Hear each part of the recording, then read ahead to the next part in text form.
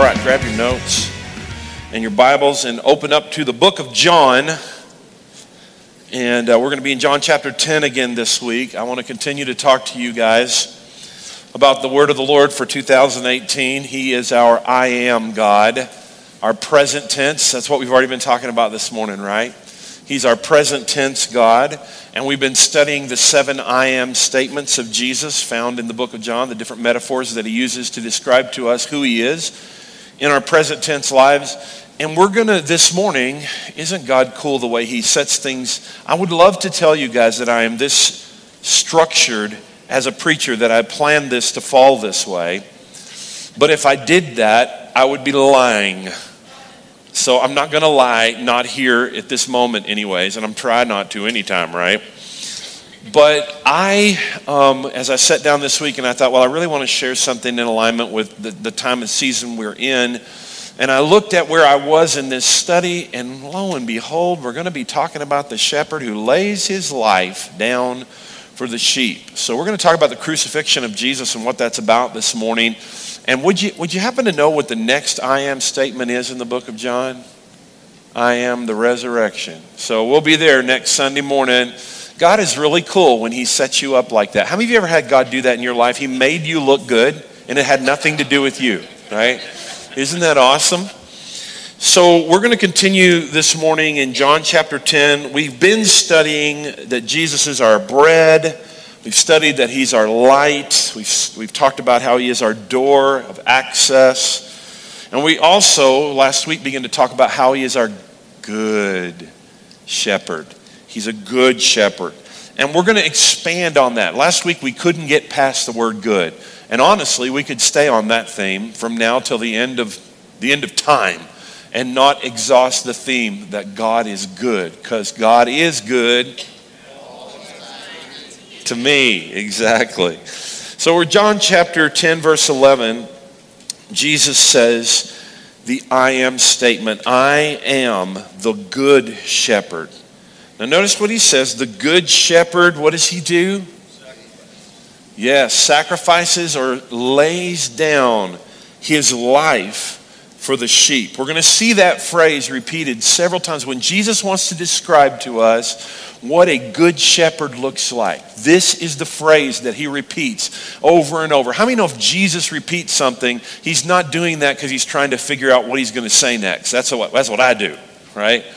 But Jesus, when he is repeating something, he's really wanting to drive a point home to us. This is who I am. If you want to know what a good shepherd looks like, a good shepherd, and remember, he is contrasting who he is against the Pharisees who are in the crowd with him right then. And against those who, not only the Pharisees, but those religious leaders and the synagogue leaders and the Sadducees who he calls thieves and robbers who were stealing from his people. And so he's saying, I'm good in contrast to that. And I'm good because of this. Here's what I look like. I lay my life down for the sheep. Verse 12. He who is a hired hand and not a shepherd, who is not the owner of the sheep, sees the wolf coming, leaves the sheep and flees, and the wolf snatches them and scatters them. He flees because he's a hired hand and he's not concerned about the sheep. I am, he says it again, the good shepherd, and I know my own, and my own know me. Even as the Father knows me, and I know the Father. And what does he say again? I what? I lay down my life for the sheep.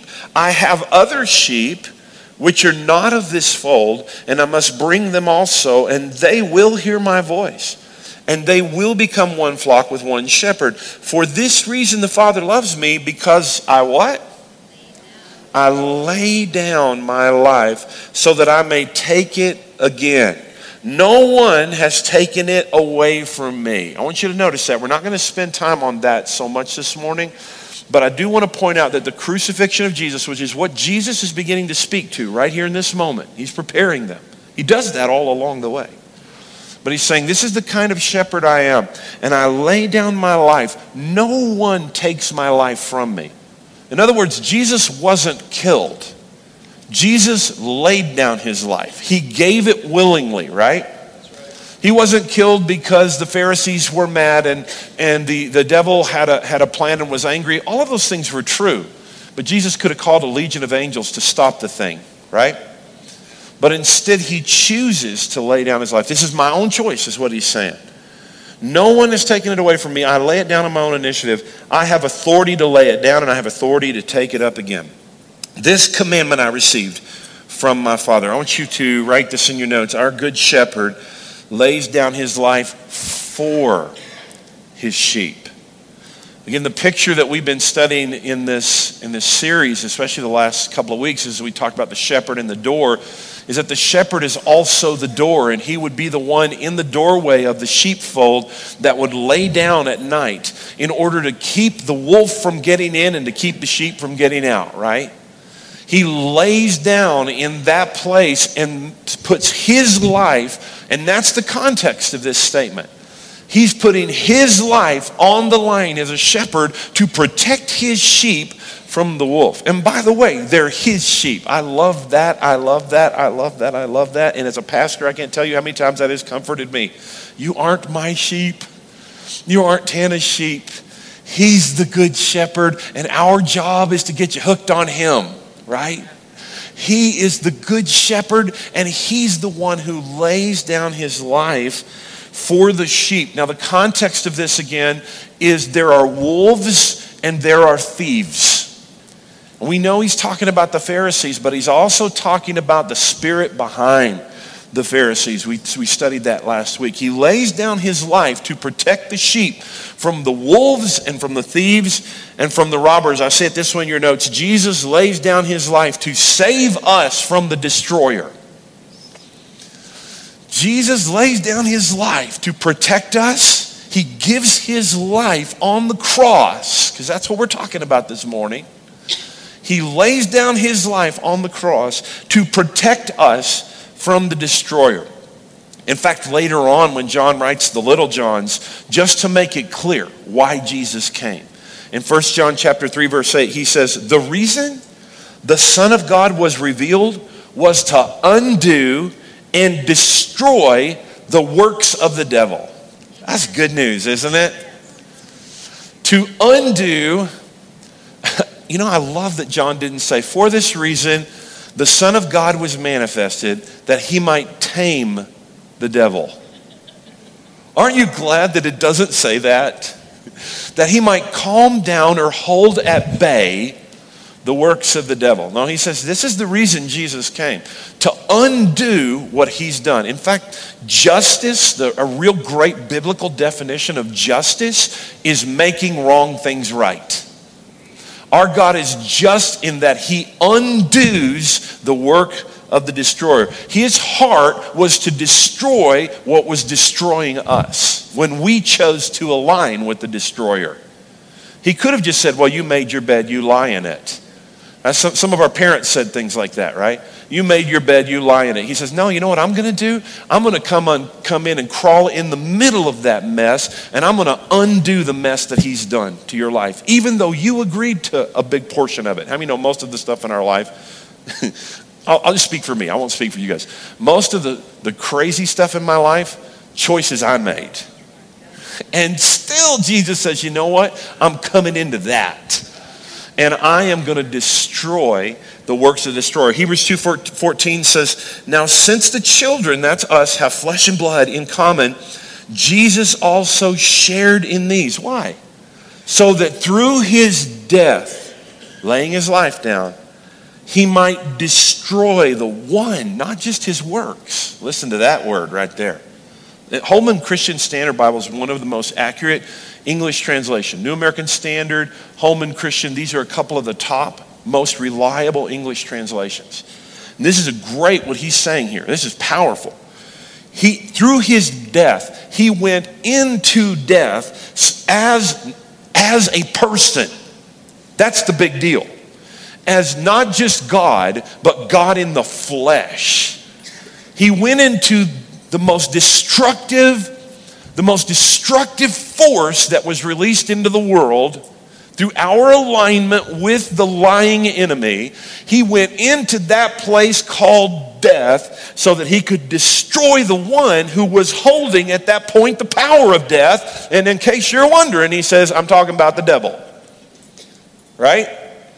He came not to tame him, not just to hold him at bay, not just to calm down what was going on and to kind of get things a little bit more peaceful.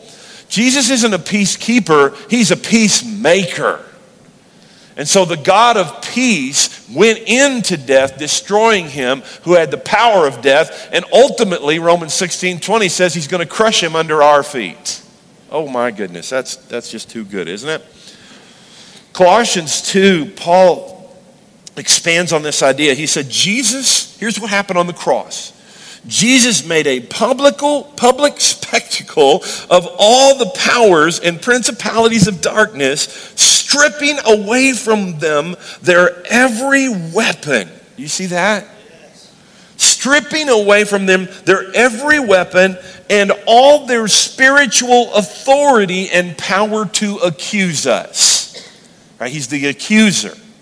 And that's where he tries to get us to align with him through accusation and condemnation. Paul's saying, Jesus made a public spectacle of him, stripped him of all of his authority and power to accuse us.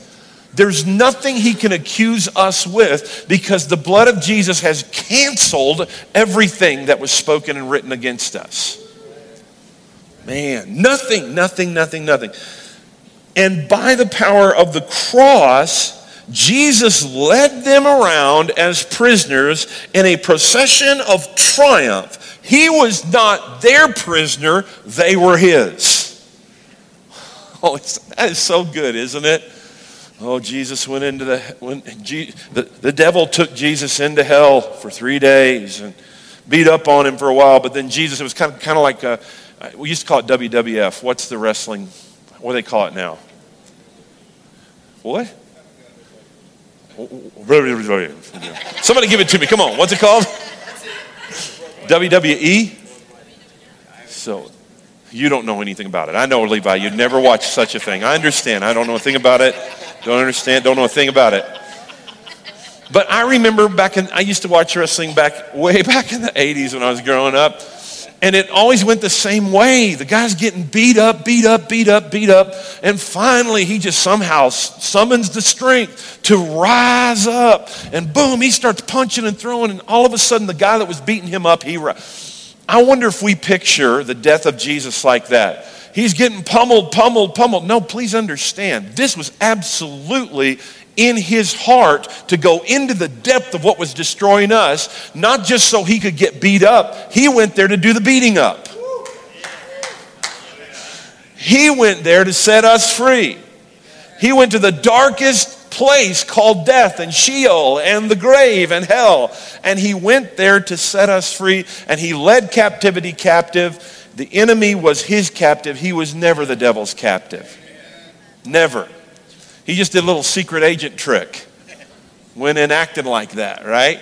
But everything he was doing was undoing. Everything he did. Stripes on his back wasn't undoing Jesus. It was undoing our sickness. Come on, somebody.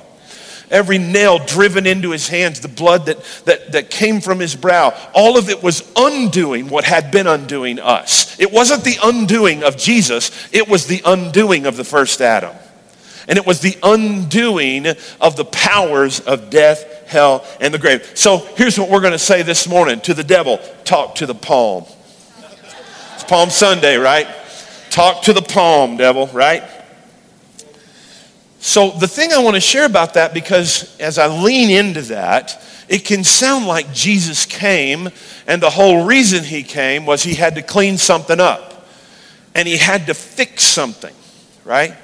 But I want us to understand this morning in your notes that Jesus lays down his life on the cross, not in the context of a plan B, but this was always plan A. This was always plan A. In other words, in your notes, the devil isn't the motivation for Jesus' crucifixion. He doesn't go to the cross because he had to figure out a way to deal with the devil. That's a consequence of what he does. The devil's dealt with. But there's something bigger going on here. It's not a reaction to what the enemy's doing. Always plan A. Ephesians chapter 1 says this in verse 4. Just as he chose us in him. When? before the foundation of the world. Oh, man. So Jesus is not a footnote to Adam. If anything, Adam's the footnote, right? Adam's the comma in the story.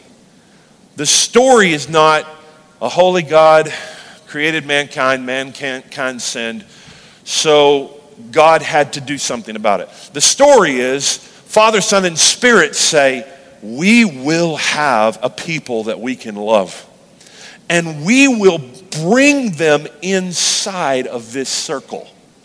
We will adopt them. Not just they'll be a people that we can love and they'll adore us from a distance. No, see this again. He chose us where? In Christ. When? Before the foundation of the world, that we would be homely and blameless before Him. In love, He predestined us. And I don't have time to teach on it this morning. I've done it before. I have a sermon on election that I did a couple of years ago. The us in this is everybody. The us in this is not like a few chosen people that are the elect. Everybody is included. You literally have to say no to His yes. There aren't a few people that Jesus has said yes to. Jesus has said yes to everybody. Otherwise, the first Adam was more powerful than the second one. Are you with me? The first Adam included the whole human race. But the second Adam, he's just got a few people that he's including. So the last Adam is more powerful than the first. And he swallows up everything that the first Adam did. You can't make Jesus say yes to you by praying a prayer. He's already said yes. Your prayer is saying yes to His yes. He's already said yes to you. He said yes to me. Okay, I got to keep going. There's a lot of stuff to cover here. Okay. He predestined us, all of us, to adoption as sons through Jesus Christ to Himself according to the kind intention of His will. Paul, in 2 Timothy 1:9, same writer, says this to his son Timothy, to Pastor Timothy. He's wanting Timothy to understand, how big this message is. He says, God who has saved us and called us with a holy calling, not according to our works, but according to His own purpose and grace, which was granted us in Christ Jesus from all eternity. Plan A. You are plan A. Your being with Him is plan A. Let me spell it out a little clearer in your notes. Plan A, here's what it is. Our inclusion in the family life of Papa, Son, and Holy Spirit. This has always been plan A. That we would be on the inside of that circle that we as Christians call the Trinity. That we would actually live there. And we would know Jesus with the same knowing that He has with His Father. Sometimes we think about Jesus saved us and He gives us eternal life. That's accurate, but we think of it as, so He saved me and He gave me eternal life, and that means I'm going to heaven. No, heaven is a byproduct. Heaven is something included in eternal life. But Jesus actually tells us what eternal life is in John 17:3 in your notes. This is eternal life, that they may know you. Papa, this is the eternal life I'm bringing the planet into. That they may know you, the only true God, and Jesus Christ, whom you have sent.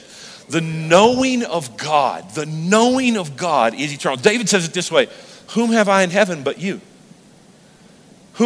Heaven is great, and I'm glad I'm going there. How about you guys? That's really cool. I really am. I'm not trying to downplay. I'm really glad I'm going to heaven, and I'm glad I'm not going to hell. That's awesome. But the bigger story is this God, before the creation of the world, included us, and His determination was, and the only way we could get inside of that circle of the Trinity, otherwise we would have admired it from afar, was for one of the members of that family to come into this world and to become one of us, and then ultimately ascend to the right hand of the Father and catch us up with Him forever. There is a God-man in the center of that circle. You with me? So there is human being forever in the center now of the Trinity because of what Jesus did, not only in his death and burial, but also in his ascension with the Father.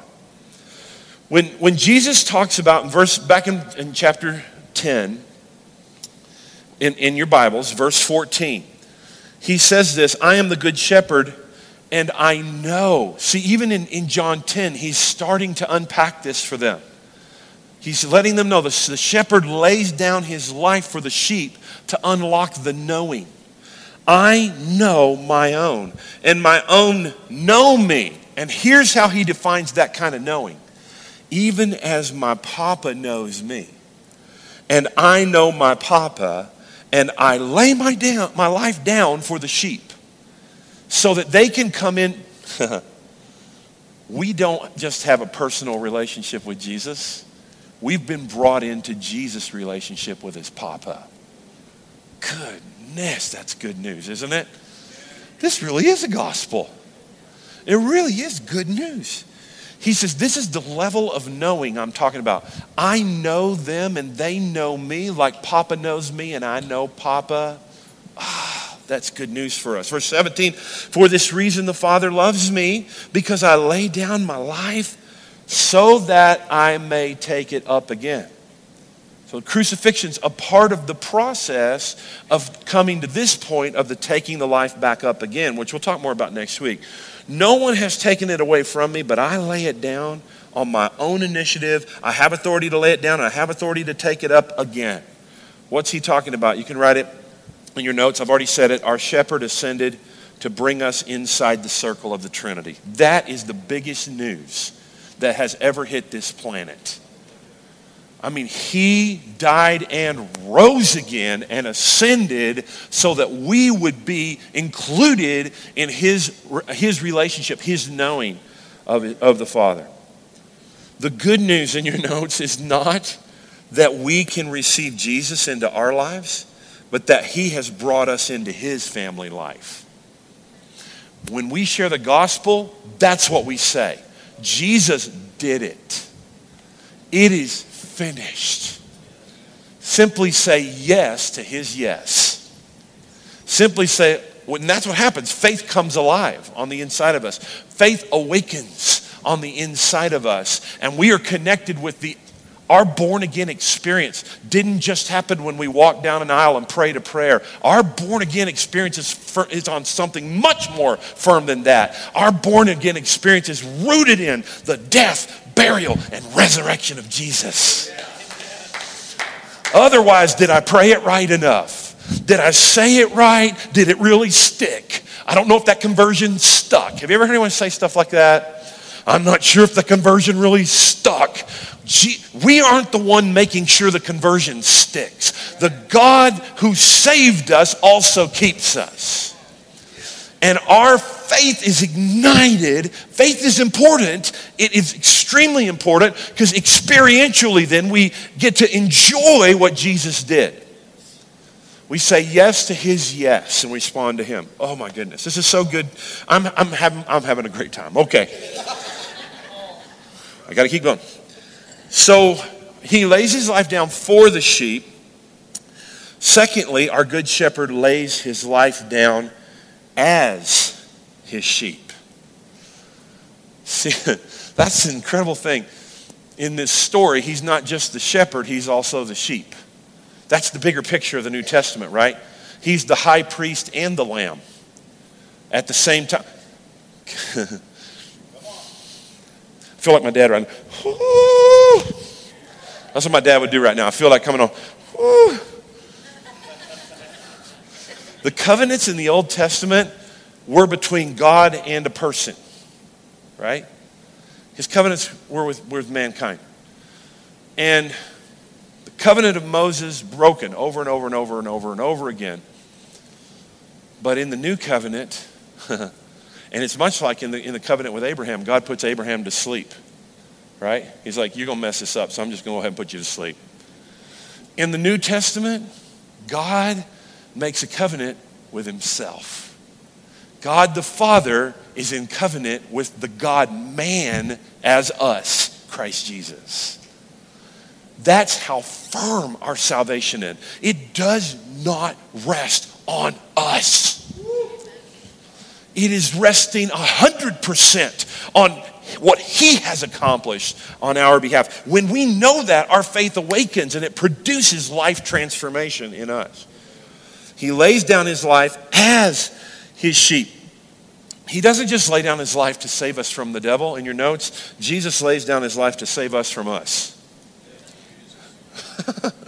You know that word life there? Again, sometimes we miss things in our English translation because when Jesus says in John 10, the thief comes to steal, kill, and destroy. I've come that you have life. He uses the word Zoe. That's the word for God life, the God kind of life. That's what I want. But when he says, I lay down my life, there you can't crucify Zoe. Zoe can't die. God life cannot cease to exist, right? So he doesn't say, I lay down the Zoe. He says, I lay down suke, or suke. That Greek word means soul. Whole different word, right? He said, I'm laying down my humanity. I am taking humanity as God. I am taking humanity that is broken to the cross so that I can undo everything that initial decision of Adam brought into this world. Oh my goodness. This might be my favorite sermon I've ever preached. I think that every week though. Soul. His life he's talking about is his soul life. How does he do that? One of the things he does, there's a lot to that, but he fully enters into, in his soul, in his mind. Your soul is your mind, your will, and your emotions. In his mind, in his soul, he totally and fully identifies with us, and he 100% enters into our darkened, alienated, wrong-headed thinking so that he can save our souls. He doesn't just come to awaken our spirit, he also comes to save our minds. Because that's where we got messed up. When we believed the lies. And he does that on the cross, and you can see it clearly. He quotes Psalm chapter 22. Remember, he's on the cross, and he says, you can see it in your notes, my God, or on the screen, my God, why have you forsaken me? For years I misinterpreted that. I thought at this point, the Father turned his back on the Son. Part of what Jesus does in John 10 is says, my Father loves me because I'm going to the cross to lay down my life to walk out this plan. My Father loves me. You guys, you're all going to leave me, but not my Father. In fact, Jesus says that in another place. You will all depart from me. You will not, none of you will be here for me, but my Father, he is with me. In fact, Paul says it later, God was in Christ reconciling the world to himself. He didn't turn his back on Christ. He didn't have to turn his back on Christ to save us. That's the idea that salvation is saving us from God. Oh man, that's what shook me loose a few years ago. I thought salvation was saving me from God. I thought salvation was Jesus going to the cross, changing the Father's mind about me.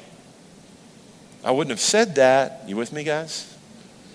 And why did I think that? Because Psalm 22 says, my God, why have you forsaken me? Oh my God, I cry day to you, but you do not answer, and by night, but I have no rest. When Jesus says Psalm 22, everybody in Israel knows the whole psalm. Psalm 22, 23, 24, they're messianic psalms. These are some of of course, Psalms is the top 150 billboard, right? Top songs in Israel. But these are three of the top ones.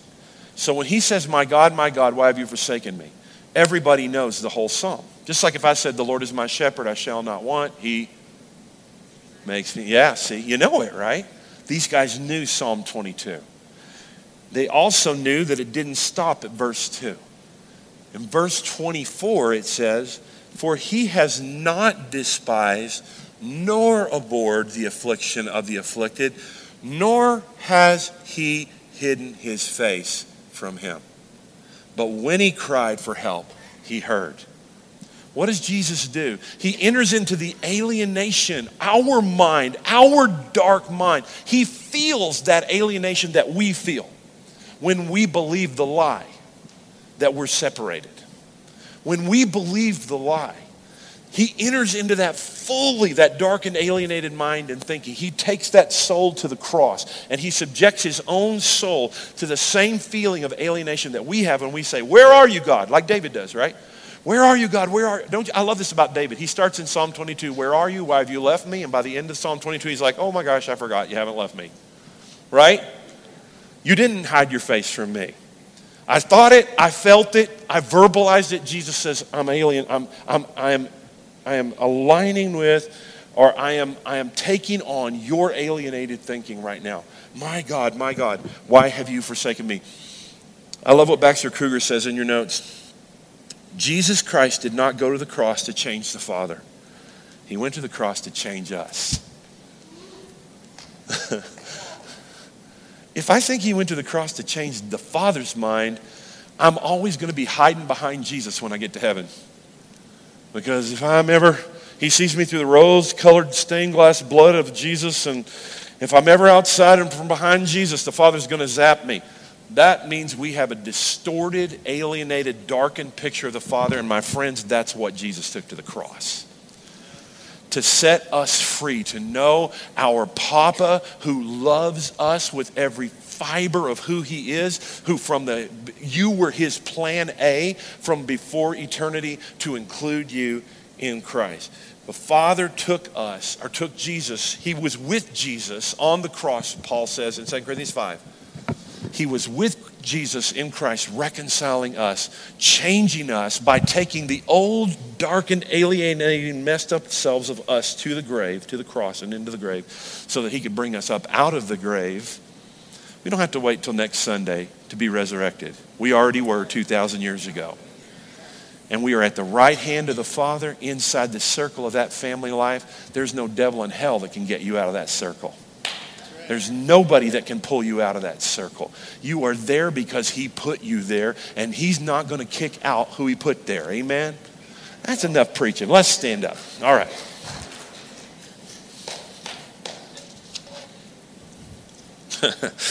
Oh, I love it. I love the gospel. I love the gospel of Jesus Christ because, oh my gosh, well, there's 100 reasons, but I love the gospel of Jesus Christ because I myself have been set free by that gospel. I love that gospel not because I need something to preach, but because I was included. You were included. Everybody in this room was included. The beautiful thing about Jesus, you were included. He never forces you to draw on or to enjoy that inclusion. You can say no to his yes and keep living in your darkened, alienated, messed up self-world. You could do that for eternity if you want to. But why? Why would you want? He loves you enough that he would allow you to live in the darkness of your own mind and your own messed up thinking. He would allow you to live. C.S. Lewis says, the door to hell is locked from the inside. What a thought, huh? He would allow you and I to live in hell now if we want to. But why would we want to? When he's already included you and I. That's the gospel. That is the pure gospel that Paul preached, and it's why people were mad at him, huh? But why do we get so mad about the good news? Let's just have a party and celebrate that we're included. Amen? Thank you, Jesus. If you're here this morning and you have not said yes to his yes, raise your hand right now and say, I'm ready to surrender my life to Jesus today. I don't want to live in my own darkened, messed up ways of thinking anymore. If you want to say yes to his yes this morning, slip your hand up real high if that's you. Anyone need to do that today before you leave? So Jesus, I feel like all that I can do today is stand with my mouth open in awe and just say thank you. Thank you for laying down your life as me. Thank you, Jesus. And maybe you want to verbalize that with your own words this morning in your own way. Thank you for including me and not waiting for me to vote on it. While I was yet a sinner, Christ died for me. Thank you, Jesus. Thank you that I am safe in your arms. Thank you that I'm brought in to the knowledge that you have of your Papa. And I'm set free from my old ways of thinking, out of the darkness, into the light. In Jesus' name, amen. Come on, let's give him the praise this morning. He did it. He